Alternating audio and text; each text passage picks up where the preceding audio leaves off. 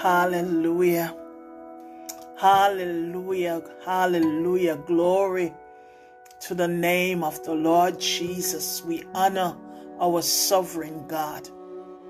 Good morning to you wherever you are around the world. Grace and peace from God the Father and the Lord Jesus Christ. Are you grateful? Are you really grateful for the big and the small things that God has done for you? A grateful heart will always find the beauty in everything to give God thanks. But an ungrateful heart complains and never see the beauty in the small things. An ungrateful heart only rejoices in big things. But a grateful heart rejoices in everything, whether small or big. A grateful heart will always rejoice. As you go through this week, begin to develop a grateful heart for every little thing, every big thing. Be grateful. Give God thanks and be grateful for a new day. Tell God how grateful you are that He has kept you.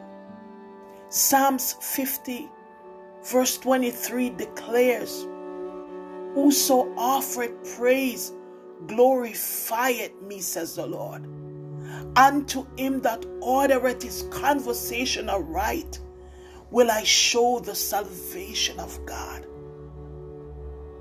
By giving thanks, it is a sacrifice that truly honors our God, that truly speaks to His sovereignness, that He is a provider, He is a deliverer.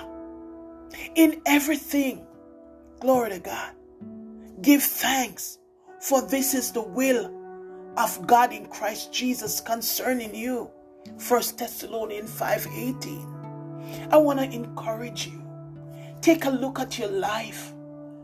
Take a look around you and just begin to be grateful and just tell God how grateful you are that He has kept you. As you begin this new week, may God bless you as you give God thanks and as you move about with a grateful heart. So have a grateful and a thankful heart this week. God bless you.